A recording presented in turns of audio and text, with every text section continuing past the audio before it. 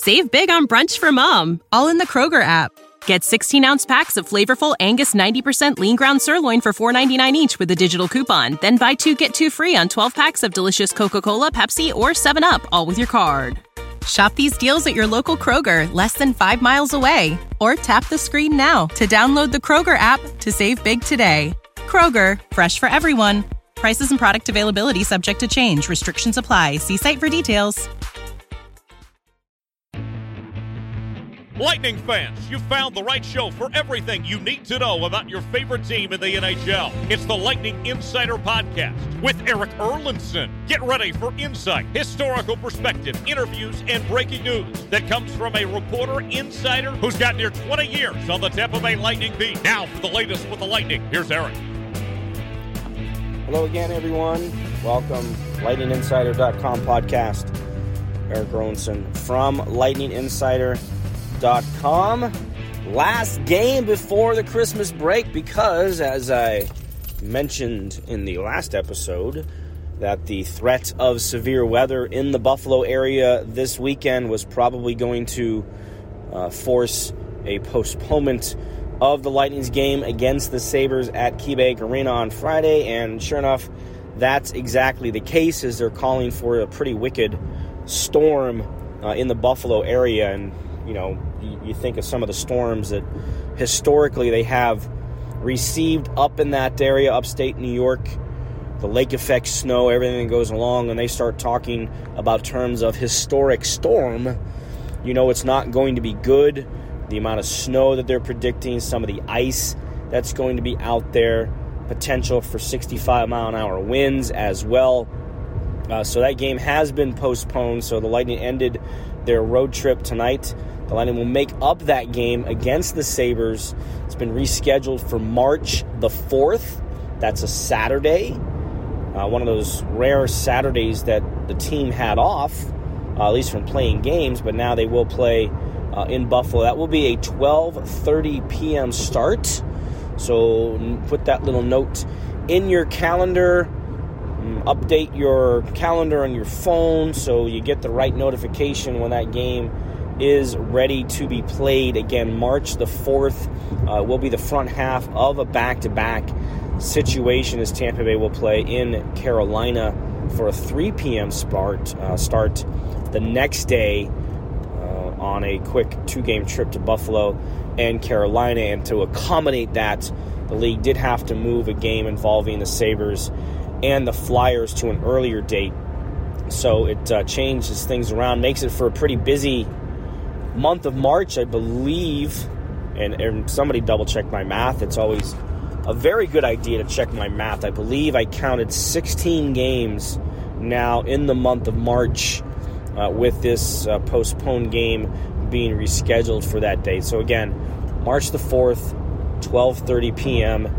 in Buffalo is the game. So we have reached the Christmas break. We're not quite to the middle part of the season just yet. Lightning fall in Motown by a score of 7-4. I mean, it wasn't a 7-4 game. Detroit adds on a couple of empty netters, but it was a game where the Lightning wanted to put behind the performance from Toronto the night before in the rearview mirror as quick as possible, and you can't ask for much better than, once again, scoring a goal in the opening 2 minutes of the game as Brayden Point put Tampa Bay on top with his 400th career point. 1-0. The Lightning get a extended 5-on-3 just after that. Minute 50 of a 5-on-3, and they don't convert on it. Never really had any dangerous looks. Probably didn't get enough pucks on net during that time. I think Detroit actually got the clear 3 times on that power play. And to be able to really put pressure on a team during a 5-on-3, your puck retrieval has to be spot on. Your shot selection has to be spot on. You can't just fire pucks just to fire pucks. You have to have a purpose and a point. I know a lot of times what you want to do on a 5-on-3, you have a lefty camped out at the right post and a righty camped out at the left post and try and find that seam pass across the crease to try and give yourself a backdoor tap in. And that's ideally what teams look to do, want to do, but it's not always there. And, penalty kills know exactly what you're trying to do. And not that the Lightning were trying to set that up. They funnel everything up high, whether it's Kucherov or Stamkos, and it just wasn't on tonight. It just wasn't on. The power play was not on at all. It has to be somewhat maddening because we've seen when this power play is performing well, they're tough to stop. They came into the night ranked 5th in the league in power play, 25%. They had a stretch of 10 consecutive games in which they scored a power play goal. But you can't get the job done. And it's unfortunate. Look, there's still a lot of runway left in the game. Still a lot of time on the clock left in the game. But I think if you score there against a Detroit team that had come in winless in 6, they hadn't won since beating the Lightning in Amalie back on December the 6th. And let's face it, Ville Husso made sure that Detroit won that game with a heroic performance in the third period as the Lightning had a franchise home record 30 shots on net. You probably could have buried the Red Wings early on, found a way to build up a couple of goal lead and maybe turn on that efficient ability they have to close out games. And couldn't get it done. The Red Wings got a power play opportunity just after that. Didn't score on it, but they were dangerous. They had the Lightning under pressure, and it was one of those proverbial momentum-building power play opportunities. And they end up getting a tying goal. And here's the other point of the game where things turned. Alex Killorn puts the Lightning back on top late in the period. It's 2-1, so you're thinking, okay, we're going to get out of this with a 1-goal lead heading into the first intermission. Well, you gave up a goal on the next shift. And there's nothing Brian Elliott could have done on this play. It was a perfect tip, redirection by Michael Rasmussen. Under a minute left to go in the period, and now it's tied 2-2. So there's two key turning points in the first period. You fail to convert on the 5-on-3, and then you give up a goal just after you retook the lead, and you allowed that game-tying goal in the final minute of the period. It's never a time when you want to give up a goal. And you could see Detroit get some life off of that. And the game was 3-3 going into the third period, and you felt confident about where the Lightning were sitting. They entered the game 8-2 on the year when tied. Again, when tied after 2 periods, they've won 8 of those 10 games, and you felt good about their chances of being able to do that again, go out, win a period, win the game. And for the first time this year, I can confidently say the goaltending let them down. As good as Brian Elliott was in the first period, specifically, he sat there for the first 7 minutes of the game. Not only didn't see a shot, they didn't see a shot attempt. The Red Wings didn't have a shot attempt when they got their power play opportunity. That's how things were trending in Tampa Bay's direction. They were doing everything to put the disappointment of the game against the Leafs behind them as quick as possible. And then Detroit built momentum and kind of built themselves up. So as good as Elliott was in the early stages of this game, he was not good in the third period. He wasn't good. He commits a turnover on the go-ahead goal. He didn't lift his head up. Didn't see Joey Veleno. He put it right on his tape. And it's an anticipation play because he can see what Elliott's thinking, and he steps in front of it, easily picks off the puck and sends it in front, and it's a wide open net for a tap in. They go ahead, and then the fifth goal can't go in. It's a bad goal. He hasn't had many games like this year, or he probably hasn't had any games like that this year. Even going back to, his first start of the year was in Pittsburgh. He gave up 5 in that game, maybe 6. But he was spectacular in that game. He didn't really let in any bad goals in that stretch. The Lightning were just poor in front of him in that game against Pittsburgh. He had won his next 7 starts, and he's been pretty good. I don't know sometimes what people want to see, and maybe this is just reactionary, but I had too many people show up in my mentions saying Brian Elliott stinks. It's time to get a new backup. How come he's in there? Brian Elliott's been really good this year. The numbers aren't going to show it. Save percentage under 900. Goals against north of 3. Ideally not good numbers, but he was 7-1. And any goalie will tell you, all that matters is, did I help my team win the game? But he's played some games this year. And I think back to the game against the Sabres towards the end of November, where the Lightning were just awful. They were awful. And it's a game where the Sabres scored 5 goals, primarily because of how much he was hung out to dry. But he made some 10-bell saves in that game to give his team a chance. And they won 6-5 in overtime. So again, the stats look ugly, but the performance was far from it. And he's had a lot of those type of games this year, and that's a big reason why he is 7-1 on the season and had won 7 in a row coming in. And he had a bad period. He did not do enough to help his team win this game in the third period. Not too many times this year you can say the goaltending let this team down, despite what the numbers say. Same thing with Andrei Vasilevskiy. Andrei Vasilevsky's numbers, especially the first 5 weeks of the season, were not Andrei Vasilevskiy numbers. But he wasn't letting the team down. The team was letting itself down. But tonight, I think Brian Elliott let his team down in the third period with 2 goals that are on him. They're completely on him, 100%. And there's the saying that sometimes it's not the ones you stop, it's the ones you let in, and that was the case in this game tonight. Made some really good stops early on, especially after not seeing the puck for the first 7-8 minutes of the game. And the 2 he let in can't go in. They can't go in. And it's hard to overcome that. It's hard to overcome deflating moments by your goaltender. We've seen this team pick them up, whoever it is. We've seen this team be able to come back, and they had a chance.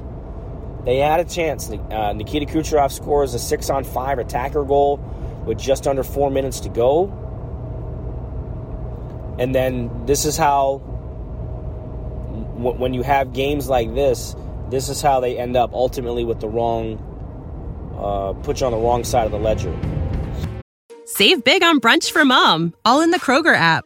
Get 16-ounce packs of flavorful Angus 90% lean ground sirloin for $4.99 each with a digital coupon. Then buy 2, get 2 free on 12 packs of delicious Coca-Cola, Pepsi, or 7-Up, all with your card. Shop these deals at your local Kroger, less than 5 miles away. Or tap the screen now to download the Kroger app to save big today. Kroger, fresh for everyone. Prices and product availability subject to change. Restrictions apply. See site for details.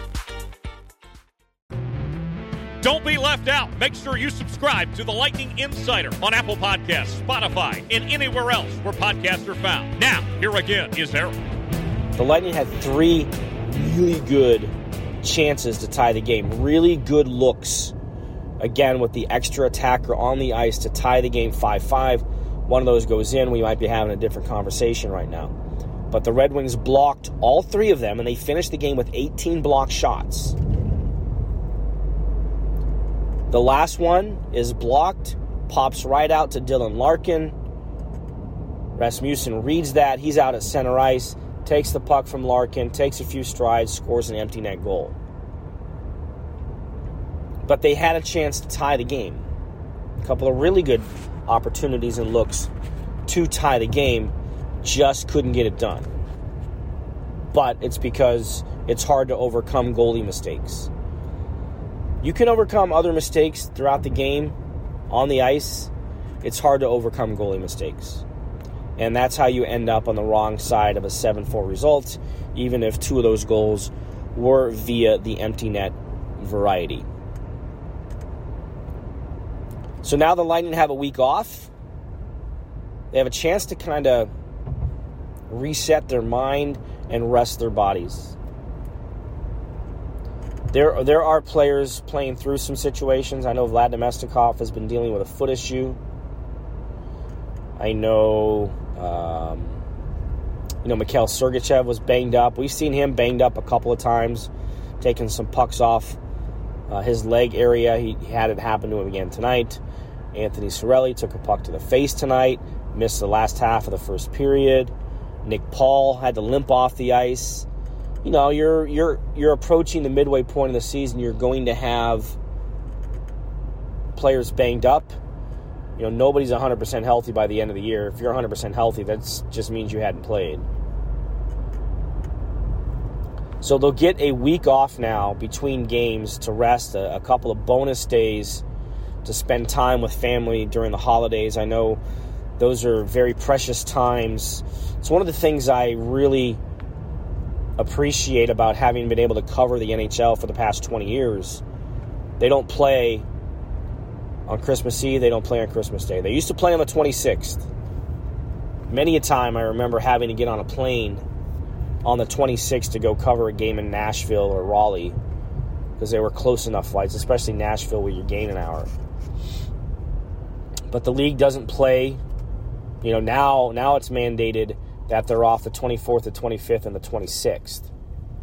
You know, they will return to practice on the 27th, and they open up a 3-game homestand against the Canadiens on the 28th. They'll host the Rangers on the 29th, and they'll have the Arizona Coyotes in here on New Year's Eve on a 5 o'clock start. But it's a good opportunity to kind of rest the body, rest the mind. You want to take advantage of those situations because they don't come often during an NHL season. You know, and you think of the number of games this team has played the last 3 years, even, you know, some of the new players, you know. Corey Perry has been to 3 straight Stanley Cup finals, right? You know, Nick Paul and Brandon Hagel playing more games than they're used to playing last year because of the extended run that the team went on. So a week off, you want to take advantage of it because the storm is coming. I just mentioned the number of games that will now be played in March. It was already a full schedule. With 15 games, now you've added a 16th game in the schedule. So they'll just take advantage of this time and reset and come back with practice on Tuesday the 27th and then back in action on the 28th for a 3-game home stand. I know a lot of people want to know what's going on with Zach Bogosian. I wish I had an answer for that. If you're not around the team, you can't ask the questions. Certainly can't ask the question of John Cooper. I'm pretty sure this is not a performance-related situation. It's not an injury-related situation. I think they want to try and keep their defensemen fresh. So I think you're seeing a bit of a rotation between Foote and Bogosian. Bogosian had a long run of consecutive games, and Foote sat out. I know Foote has now been in, 3 of the last 4? Bogosian was in against Toronto. But Foote was back in the lineup tonight. Again, I don't believe it's a performance issue thing, and I don't think it's an injury-related thing. I think it's, you know, especially, and again, if you've been listening to me, you heard me talk about it before. If you're looking to make some room and move a player, and if Cal Foote is that player, he's got to play. And I'm not saying that's for sure what they're doing, but there's been whispers and discussions on that, at least internally, about maybe moving Cal Foote. Again, I'm not saying that's what's going to happen, but it's trending. At least there's that thought process. So in order to be able to get that, if that's the case, if that's what they're doing, Cal Foote has to play. And again, he's not playing due to discipline or anything like that, right? But you have to get him in the lineup to give him an opportunity to play and get into a rhythm and get into a groove. We'll see what things look like on the other side. Again, you got back-to-backs coming out Wednesday, Thursday, Arizona, and then you got another set of back-to-backs. They go on the road. They'll have Chicago and Minnesota back-to-back, and Winnipeg will be on that trip as well. So lots going on. Before I sign off, just want to wish everybody a very Merry Christmas, Happy Holidays, stay safe, stay warm. It's going to be Florida cold this weekend. If you ever have any questions, you know how to reach me. Ask EE on Twitter. Email is eric@lightninginsider.com. I hope everybody gets what they want under the tree. Hopefully there's no coal in the stockings this Christmas season. And I will talk to you again. Take a few days off here. Again, that Mikhail Sergachev story, I'm going to try and get posted by the end before we get to the Christmas break. But I'm going to take a couple of days off around the weekend. I hope you will too. Enjoy and spend some time with your family, and we'll talk again next week. Save big on brunch for mom, all in the Kroger app. Get 16-ounce packs of flavorful Angus 90% lean ground sirloin for $4.99 each with a digital coupon. Then buy 2, get 2 free on 12 packs of delicious Coca-Cola, Pepsi, or 7-Up, all with your card. Shop these deals at your local Kroger, less than 5 miles away. Or tap the screen now to download the Kroger app to save big today. Kroger, fresh for everyone. Prices and product availability subject to change. Restrictions apply. See site for details.